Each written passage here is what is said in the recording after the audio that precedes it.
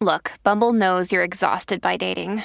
All the must not take yourself too seriously and 6'1" since that matters. And what do I even say other than hey?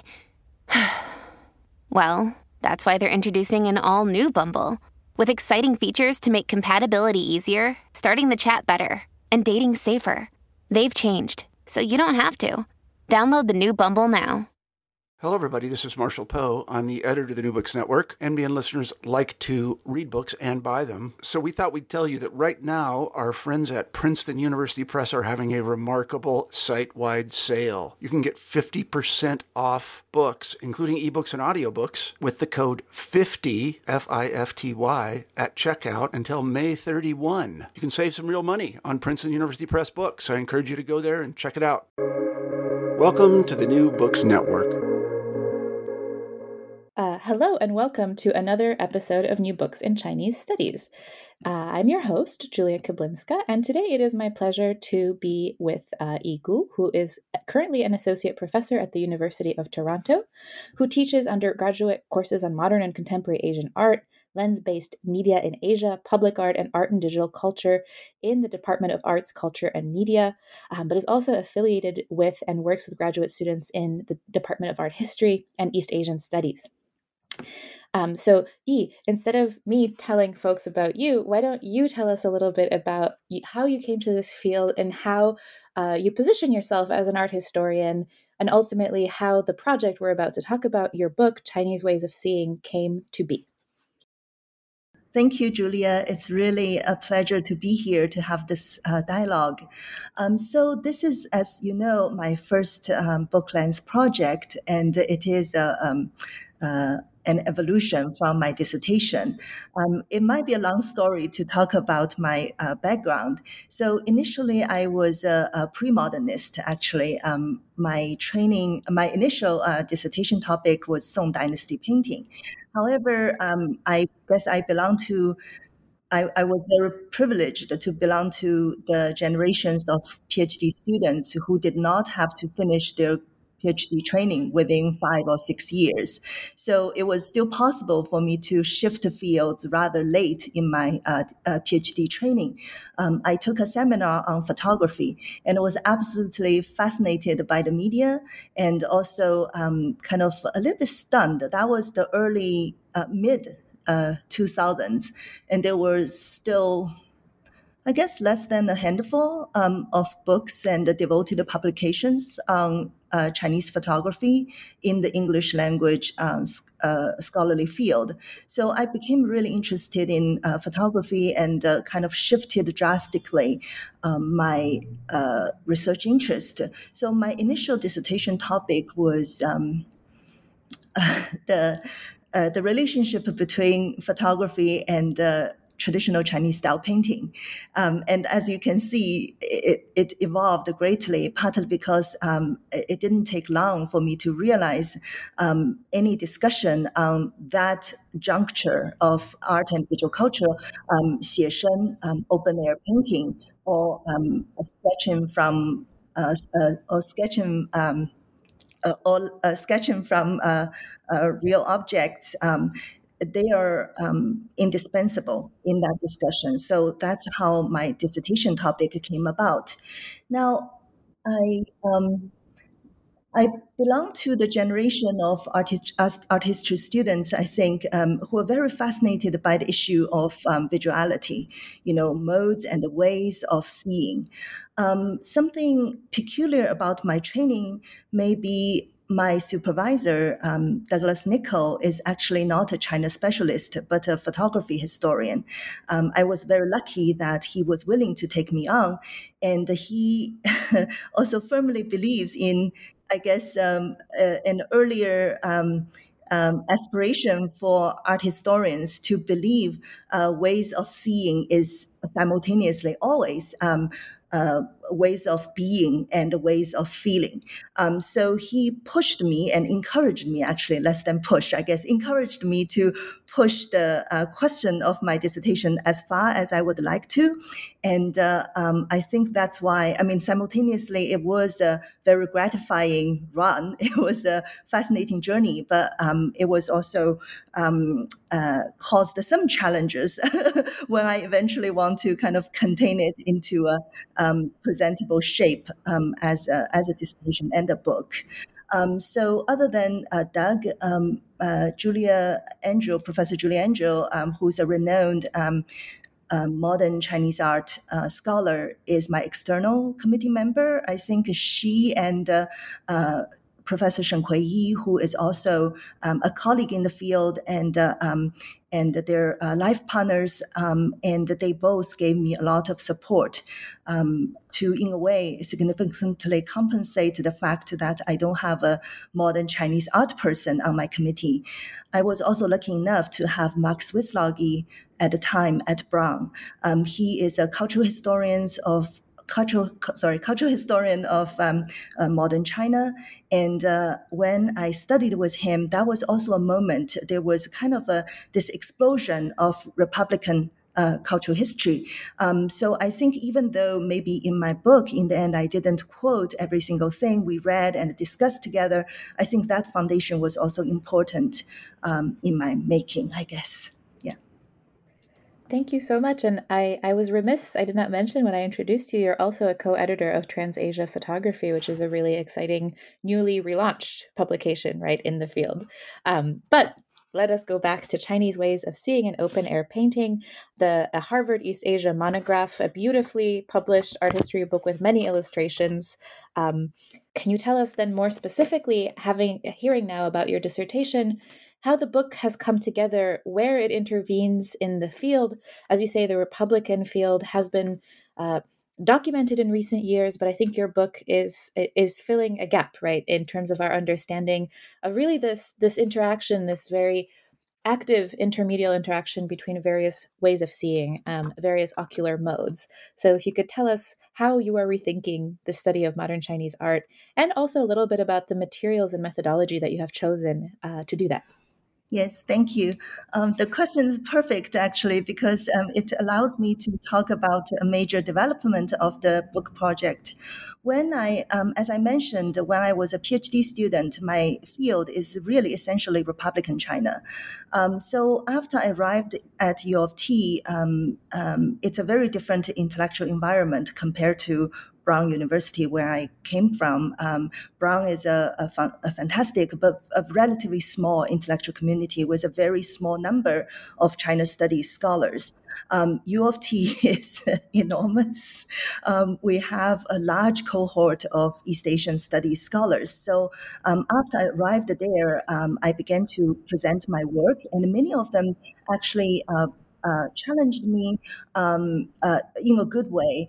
Well, I will name one of them, Yiqing Wu. Actually, I often blame him for how long my book took. He said, well, it's all great, the kind of optical turn you described, how Chinese modern painters embraced devices like view taking or composition or linear perspective. But he said, as a historian, we all know what kind of political turmoil 20th century China went through, right? So how about the Sino-Japanese War? How about the Civil War? How about the PRC? How does your narrative of art making relate to that? So I really, from the bottom of my heart, I'm very grateful to that intervention.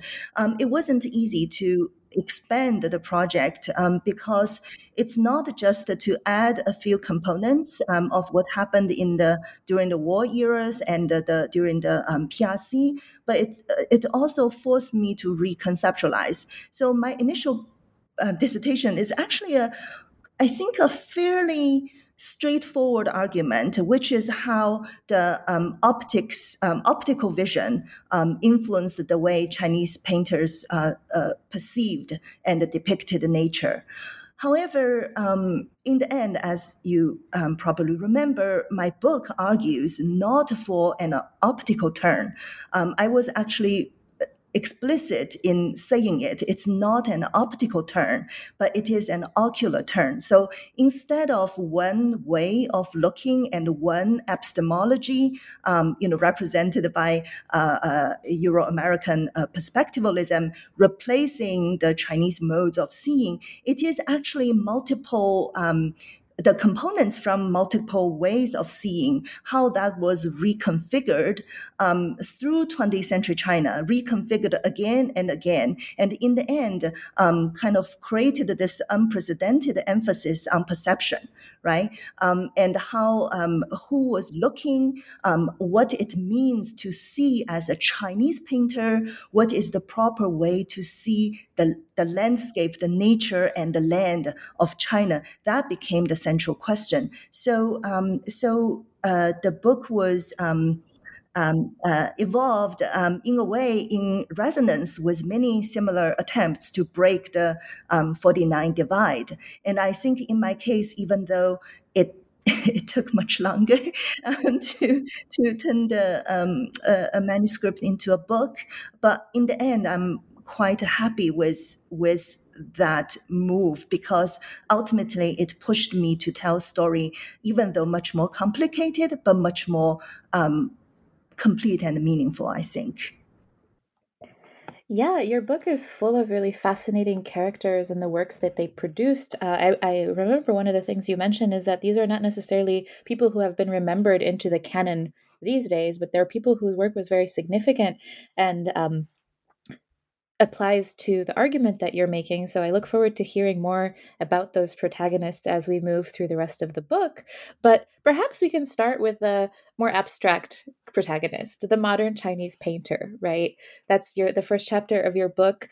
So who is this figure? How does he emerge? And I let you know before we started our interview that I'm particularly interested in the role of travel and how travel and new travel infrastructures helped create this type of personality in China. Great. Julia, I also want to apologize. I think I didn't fully address your last question, which is so wonderfully put together. But I think it can be tied into this one, which is, the figure of modern Chinese artist. As we know, the writing on 20th century Chinese art has been going on for a while. And by this point, we already have many individual lives, the contours of which are fairly clear, right? And we have a few fantastic groundbreaking books, including those groundbreaking catalogs Julia and Kui did about a decade ago to kind of, in a way, set up the periodization of 20th century Chinese art. In the end, my book didn't challenge the periodization. It actually, if anything, confirms that. However, when I started to do research of this project, one thing amazed me are the many names now not only not in the canon or standard narrative in the English language scholarship, but also rarely mentioned, at least at the time when I was writing my work. And so when you dive into the primary materials of Republican China and PRC China, you immediately encounter a very different world, right? So part of the primary materials I use for this book, they're not standard library collections, but instead they're catalogs, in a way, treatises and trade books, basically how-to menus for artists, and also, most importantly, textbooks, even textbooks for grade schools during Republican era. So those materials I collected from secondhand book market. I know Julia yourself has amassed a significant alternative collection. I think it's very interesting how that component is almost necessary for us to construct a more to construct an idea of the art world that's closer to what was happening back then. So the modern artist, we rarely actually think about what it means to be a painter in modern China, I cannot emphasize enough the demise of the change, the challenges, the role of a modern artist in China, because with the overthrow of the imperial dynasty, with the constant challenges, attacks on the traditional mode of literati elite way of living and commissioning art, who still has the right or has the training to appreciate art, to make art, to commission art, they all became a question. So the people that's featured in my first chapter, they're, some of them are still remembered as renowned painters, such as Liu Haisu. But most importantly, they function on my pages as art educators, as people who significantly not only change the way professional artists are trained, but also the way how every regular educated Chinese are trained visually, right? So they really launched very significant reforms at grade school level. So as a way to make the ability to sketching from real objects as into this fundamental necessary cognitive skill for modern citizens who are capable of scientific inquiry. So that's a very important component. I think in the STS studies, many scholars have raised the question of, we have the kind of intellectual history strand, people talking about how certain ideals or how certain scientific principles was introduced to China. And then we have the kind of the actual making of scientific objects, or the actual industrialization or marketization of certain technologies. However, the middle part, right, how certain ideas was promoted and became a common sense knowledge for everyone, at least the educated Chinese people, that's something that's missing. So in a way, my work is very much trying to have dialogue with that. And your mention of travel, I think the fascinating thing about these modern artists is their role is in a way, they're showing their fellow citizens how to be modern. So I think open air painting had such a prominent position, partly because, the sight of artists painting in parks, by Westlake, that's there. You almost couldn't find better promotion for this new idea that artists, first and foremost, were professionals, modern professionals who grasped the ability to depict things faithfully from nature through a direct encounter. And they organized the school trips, which became a standard component in art school curriculum. Those open air painting tours was kind of linked with the new urbanites, new middle classes' desire to see the nation, partly thanks to the newly available railway transportation, bus network, and also the newly kind of emergent tourism business. So I think all these are combined to both secure the understanding of what modern painter is, and also the image of modern painter helped to promote that idea of a modern citizen. Scientifically savvy, familiar with the territory of the land, and eager to be out there with their physical body. Yeah, actually, one of my favorite images in the book, no offense to the actual painters, but is the cover of the textbook about 爱美生学画记, right? Which is really a children's manual, or maybe not a manual, maybe a textbook, but this beautiful idyllic image of a child painting surrounded by other children painting. If I were to publish your book, that would be my cover for you. But that's perhaps I'm just a little bit more whimsical than the editors at Harvard. So building off of this last point that you made about citizens becoming more savvy viewers, and the infrastructure allowing people to go to these places, that's one type of tool that changes perception in a way. But what about other types of perceptual tools. And in chapter 2, you really talk about these new ideas of how to compose, organize, paint, essentially. And you pair that with some discussion of these perceptual tools, which I find really fascinating. The things that the artists had to bring with them to learn how to draw from nature. So, yeah, I invite your answer to that question. It was fascinating for me back then to encounter many of the discussions on how helpless and unable the young art students and the painters felt when they were, put out in nature.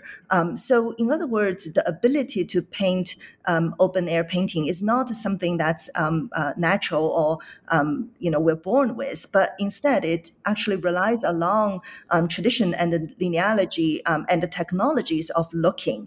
So, in this chapter, I looked at a few terms which we still use in almost in our daily language, right?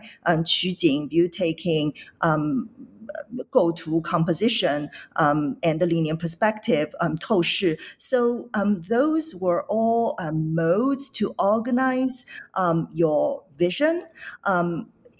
So that you could effectively turn a three-dimensional view onto a legible two-dimensional landscape painting. So many of the devices they used, they were not only, for instance, the view-taking frame. It was there was this I would call that the undercurrents of global art exchanges. So, for instance, the view-taking device it was I guess it was invented by British watercolorists and promoted by them, enthusiastically embraced by Japanese watercolorists, who I would like to emphasize often considered kind of amateurs. So they're slightly different from the particularly famous oil painters we are familiar with in modern Japanese art history. So these watercolorists, their writings were translated by Chinese students who studied in Japan. So it's very fascinating. They chose not to translate, their standard, what they learn in the academy, but instead it's these essentially amateur materials they found the most relevant to their fellow painters back in China. So I really want to emphasize, in a way, when we talk about modernist art or modern art and its other, in our attempts to kind of really problematize the idea of modernism, the canon of modern art and the history writing of modern art, not just in the Chinese context, but globally. We also need to recognize some of these almost I guess in the very strict hierarchy of fine art genres, figures, contributions, innovations that's normally considered slightly low. It's not particularly on the cutting edge of the art world. It's not about originality or innovation, but it's more about other things, kind of a democrat. To promoting art to people who otherwise might not have access to it. It's not all emancipatory, let me emphasize. However, I think those undercurrents have received far less attention than they deserve. As my case, I hope, as the case of Chinese open air painting could show, these significant objects and the people who made that circulation, who made the dominance in a way of open air painting in China possible, are those who are not in any textbook of art history, both Chinese or British, American, Japanese, right? So that's one thing I would like to emphasize. What's the other of your question on this chapter? I'm sorry. No, I think you answered what I asked, and I have to apologize. I know I ask compound questions, but those are only an indication of my excitement in your book. But I do have a second question for this chapter, and that is a question about what kind of Chinese painting was the appropriate kind. So Westlake emerges as an object of fascination, but also as a sort of difficulty. It is too pretty, right?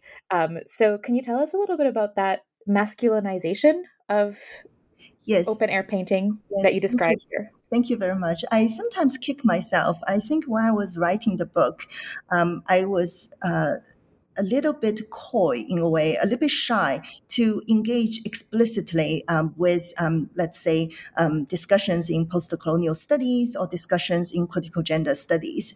But many of the issues, even in my kind of very empirical, data-heavy style of narration, it's already very clear there is the rise of the nation state, the consolidation of its image is a highly gendered endeavor.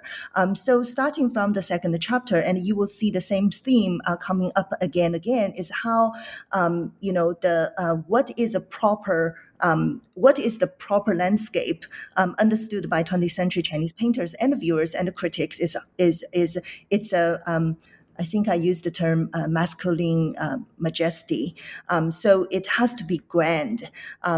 Therefore, Westlake, which for various reasons, I don't know whether we're running out of time, but I'm trying to be okay. So, for instance, Westlakes, because the lake is such a big span of just the waters. So, in other words, what's troubling the oil painters is the middle ground, which is considered a very, very important. That it should be the highlight of your composition is really this flat surface of water, and they were deeply troubled by it, and they couldn't find a way to make the natural view more dramatic, more awe-inducing, essentially, more monumental than it could be. So instead, the sudden fascination with Mount Huang, it's really a mountainous regions. It's not one hill, but it's the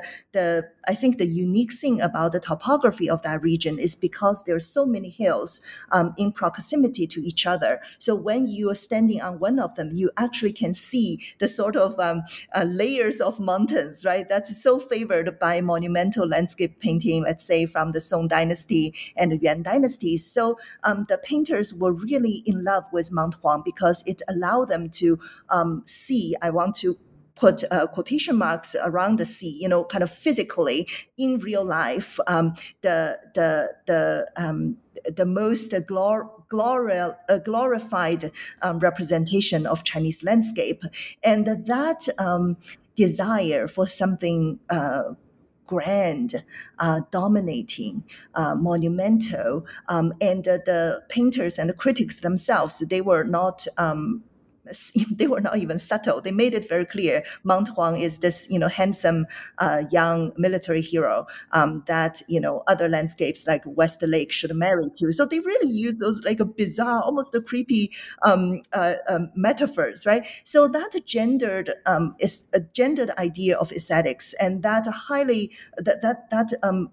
prevailing, prevalent admiration among artists for that particular aesthetic effect, I think is very important. I try to include or discuss female artists when I see fit in this book, but I think for a kind of a more to add a gendered dimension into art history, I think in a way the kind of gendered critical discourse is equally important to see how certain ideas was really running deep. It doesn't even matter it's the male painter or female painter. All of them were in a way suppressed and shaped, molded by that ideal. Yeah. Yeah, and I'll note for our listeners who would be readers that this section also includes a really detailed, close readings, visual analysis of paintings that are trying to reconcile this monumental old form with the demands of perspective. So there's some paintings that the cracks and fissures of this meeting point emerge, and perhaps that's a perfect transition to chapter 3. Literally the heart of the book, because we have 1, 2, 3, 4, 5 chapters. And the chapter which for me, perhaps I feel the argument of your book emerging most clearly, or the intervention at least, this idea of inventing tradition, right? So we have a very clear, accepted story about what Guohua is. But can you tell us then how your chapter, your book, shows the ways in which both perspective and cun, right, which is a type of painting strategy, not strategy. Oh, I'm running out of words. Technique, yes, that is associated with quote unquote traditional painting, and how both of those, in the work of various both writers of treatises, but also in the practice of artists as well as teachers, are written back in order to naturalize this ocular turn. Yes. So I want to start with a little anecdote. When I was a graduate student, when I presented my work on open air painting, for those of you in the audience, the Chinese term for that is often actually 写生, even though the full term might be 野外写生,室外写生,风景写生, but they're often used as the abbreviated form 写生. And on more than occasions, I'm not joking or making this up, on more than one occasions, I was challenged by people in the audience, and they would say, what are you talking about? 写生 is not new. Chinese painting is 写生. Chinese landscape painting had this 写生 tradition for thousands of years. So why would people, at that moment, I wasn't doing much public outreach, so it was mostly academic audiences, right? So I think the reason that it took quite some efforts to show, no, actually, traditional Chinese painters do not paint open air. Almost at all. And it was really a new practice and a new discourse, really validated in the 20th century. It actually takes us efforts to prove that in a way, kind of a fairly simple fact, really testifies to how successful the 20th century Chinese art historians, art writers, theorists were when they try to reclaim open air painting as a part of inherent tradition within Chinese culture itself. So in this chapter, I try to discuss how history was. It's not even rewritten at that moment, because we do need to remember the 1920s and 1930s was the moment when kind of modern understanding of art history writing kind of became popular and embraced in China, right? So it was not even rewriting the history, but it was really the art history writing in China actually originated at a moment when the tension around open air painting was such that the anxiety of writers over whether China ever had open air painting was deeply was one of the shaping forces of their own conception of Chinese art history. So I try to show how some of the in a way, most canonical earlier writings on Chinese art, for instance, Zheng Wuchang's survey of Chinese art history is actually, I myself was even surprised at the time. I didn't realize how much open air painting was really, basically he was structuring the book based on open air painting. I'm really glad, Julia, you mentioned the Cun models. So that is a technique of how artists depict the textures of rocks. I think it's sometimes some of my colleagues, when they assign my book to undergraduate students, they ask me which part I would assign. And I look around, I was like, oh, you know what? Actually, for the lens of undergraduate reading, the section on Cun models is actually good, because even though it sounds like a really a kind of specialized niche knowledge on Chinese painting, but it's a very good example of how history writing, scientific knowledge, artistic practice, and modes of understanding kind of reshape each other at one given historical moment. Yeah. Mm. Yeah, absolutely. And I really have to reiterate, all of the book itself is very tightly wrought also, insofar as that you are also showing us repeatedly across each chapter how these modes interact with each other. So I'll keep it in my head that that's the section to assign for undergraduate teaching. But it is one of many, I think, that very artfully puts that to us. So perhaps having invented tradition, or really written it for the first time as a modern discipline, let's move back to history. Chapter 4 is really about this brutal moment of Chinese history, right? The war. And this chapter is really told through one protagonist. There are some other minor characters, but clearly the hero here is Guan Shanye, who emerges from a humble background, and tries repeatedly to invent and reinvent ways of depicting the trauma of wartime. So can you tell us how he does that, and what that has to do, again, with this imperative to paint landscape? Yes, one thing I tried to do in this book, I don't know whether I succeeded, is I kept thinking how to, as an art historian, how to look at the painters, right? Art history is often sometimes praised, sometimes criticized for art historians' adoring gaze at the artworks and the figures behind them. In my approach to the many, many characters who show up in this book, I try to be sympathetic. I try to really contextualize them in their historical surroundings, but I also want to maintain critical, because as I probably should have mentioned earlier, one thing I try to achieve in this book is to complicate how do we understand artists, how do we understand creativity, right? How do we understand artistic innovation? So Guan Shanyue is precisely the reason. There were actually multiple reasons that prompt me to anchor my discussion on wartime China on one artist. And it's funny, when I was receiving reviews, external reviews, when the book was under review, and later when other book reviews came out, I can see it's actually people have very different response. Some think it's successful. Some think, oh, this chapter is a little bit odd because, none of the others is human, is focused on one artist. So let me explain that decision a little bit more.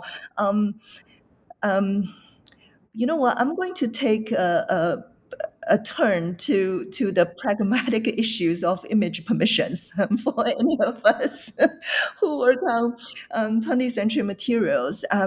It was because the previous chapters, most of them rely on publications. So the image, so I knew, even when I was working on the dissertation, the image permission would not be a headache. Now, when I move into the later period and kind of work more on artists' work, any one of us who write about 20th century painting know the headache and almost the impossibility of getting high resolution images and image permissions. So part of the reason I focus on Guan Shanyue is because in my field works in China, trying to enter different museums, seeing collections,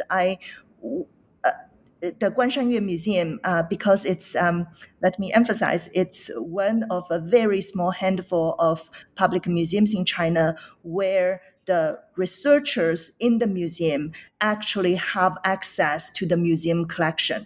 Now, that's a mind-blowing concept for those of us who work more in the, in the Anglophone context, where public museums consider it one of their responsibilities to be open to researchers, right? But in China, it's a very different story. So at Guan Shanyue, because some of the museum staffs are amazing researchers themselves, so I have more possibility to actually see the actual paintings.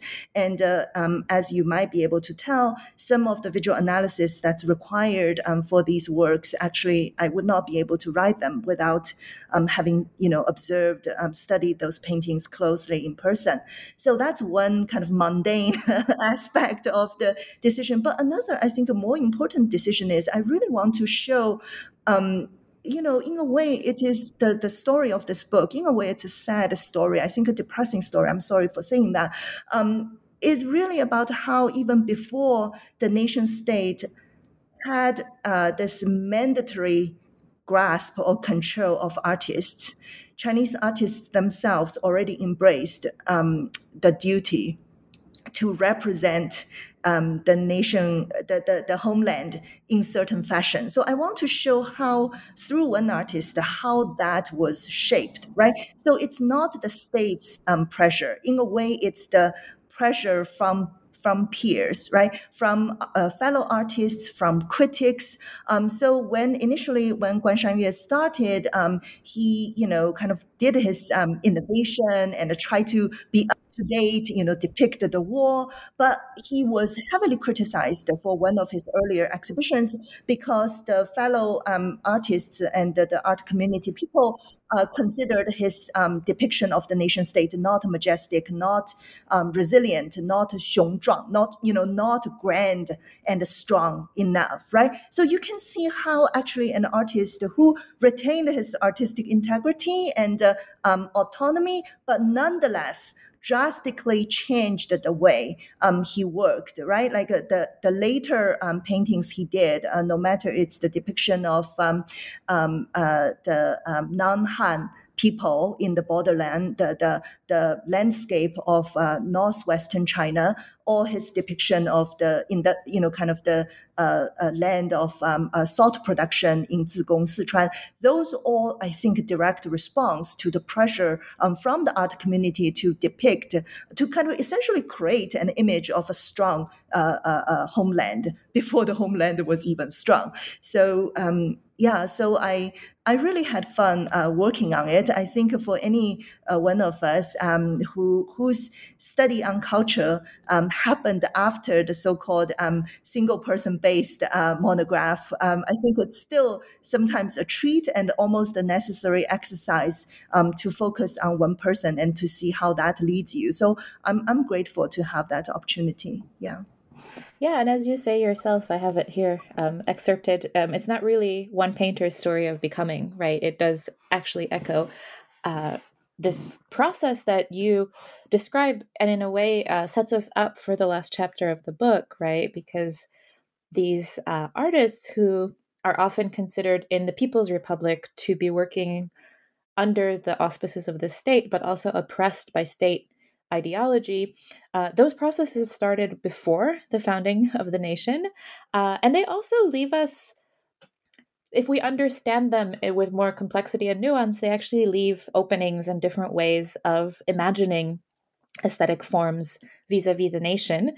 I will let you fill in the blanks of how we get there, but the book, the main body of the book, it ends with this fascinating figure, another protagonist, although this chapter is full of other artists who are working in the post-49 period. But I want you to lead us up to and tell us about Wu Guanzhong, who is coming back actually from Europe and then from Hong Kong and settling in socialist China to create art that does something quite different, precisely because the state doesn't want art to do something different from what it wants.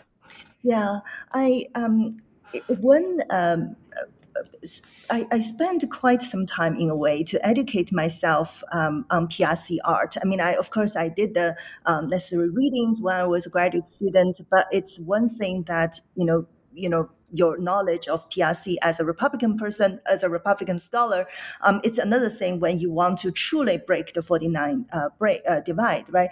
So in a way, when I look at least at that time when I was working on this book, now I actually, particularly the past 2 or 3 years, we see a lot more new publications came out to problematize that kind of ossified view.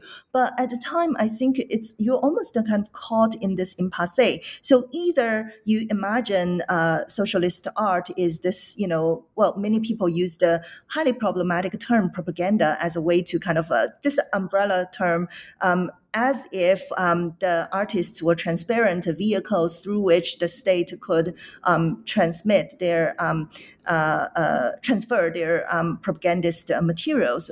or actually the past decade, we start to see an opposite approach, which is essentially saying that socialist China saw the most creative moment of Chinese artists, right? Which is, I think, highly problematic.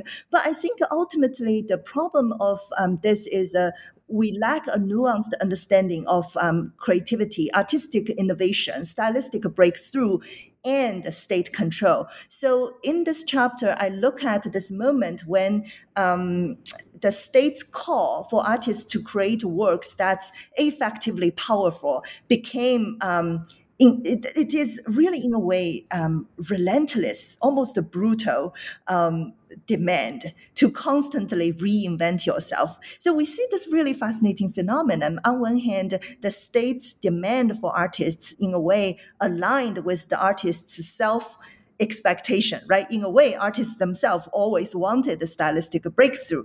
But at the same time, that space that's created for artistic innovation sometimes kind of give birth to things that's very much against the state's point of view. For instance, Wu Guanzhong, I could not end the main body of the book with a kind of depressing note. So I put Wu Guanzhong in a way as an outlier, right? He's much more let me think how to put it in a good way. He retained more of a sense of autonomy and integrity than many fellow artists were able to. I mean, I think that's a fair statement. But so I want to show, I tried to show both how his way of open air painting was a direct kind of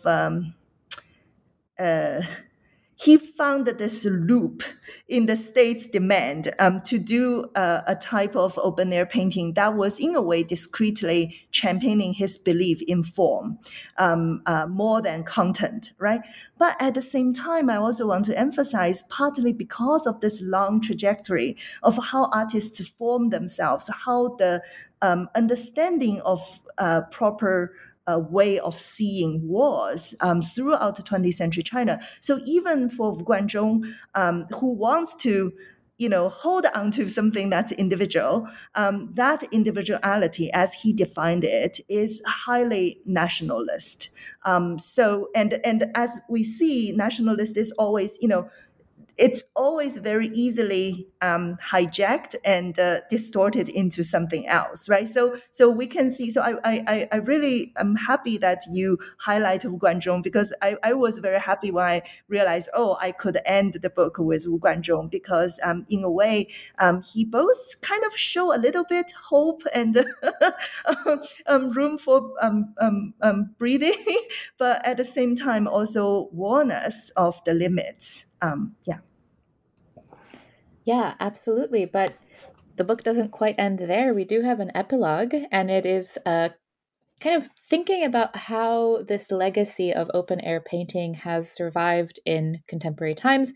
And you have two very different types of approaches to, let's say, this tradition that since the socialist period has also become infused with this idea of going out to experience, right? Going out from the urban centers where artists are to experience the real China. So we have the total art of Qiu Zhijie, and we also have these ossified open air painting locations. You can probably tell from my choice of words, which is inspired by your own choice of words, where our sympathies lie. So if you could tell us a little bit about the opposition between those two approaches. Yes. As I mentioned to you in a different conversation, I was really happy to be able to write about so in a way, Qiu Zhijie, who is a very renowned contemporary artist and probably even more influential as an art educator, at least, as any contemporary artist, they're still evolving, right? Like my comments of some of his recent work might be very different, and some of his recent endeavors and ideas might be very different from my comments of him in this book. Let me make that clear. But when I was writing the book, initially I was thinking about ending it with Qiu Zhijie, because you can see I attended the Shanghai Biennial, which was Qiu Zhijie was the main curator in 2012. That was the large chunk of the book was finalized. And so Qiu was very important in the sense that as a faculty member in one of the most prestigious art academies, the China Academy of Art, based in Hangzhou, he was able to roll out, along with a few very talented colleagues of his, roll out this new program. Basically, they call that Total Art, but essentially it's their attempt to teach research-based art making in Chinese Art Academy, which is still very much kind of the dominant mode of teaching at that time was still the sort of European academy training on naturalistic representation that's filtered through Soviet Union and continued throughout the PRC until this day, right? So they were trying to ask students not to just kind of emphasize on the verisimilitude of their depiction, but instead to think, to critically reflect on the way they look, what informed their looking. I think in the epilogue I mentioned about how they took students to a field trip to Tibet, and their approach was very different from the previous artists who depicted the land and people in Tibet, as I discussed in the previous chapters. So it was a really kind of a happy ending. But of course, by the time I could submit the full manuscript to the press, it was much later, I was able to add the second half, which is the I really love that part. Actually, is essentially the business of open air painting, right? So, just long story short, since 1998, because of the drastic expansion of higher education in China, so each year actually we have roughly, well, in one province, in Hubei province alone, even just a few years ago, every year you have 40,000 students who needed to do open air painting.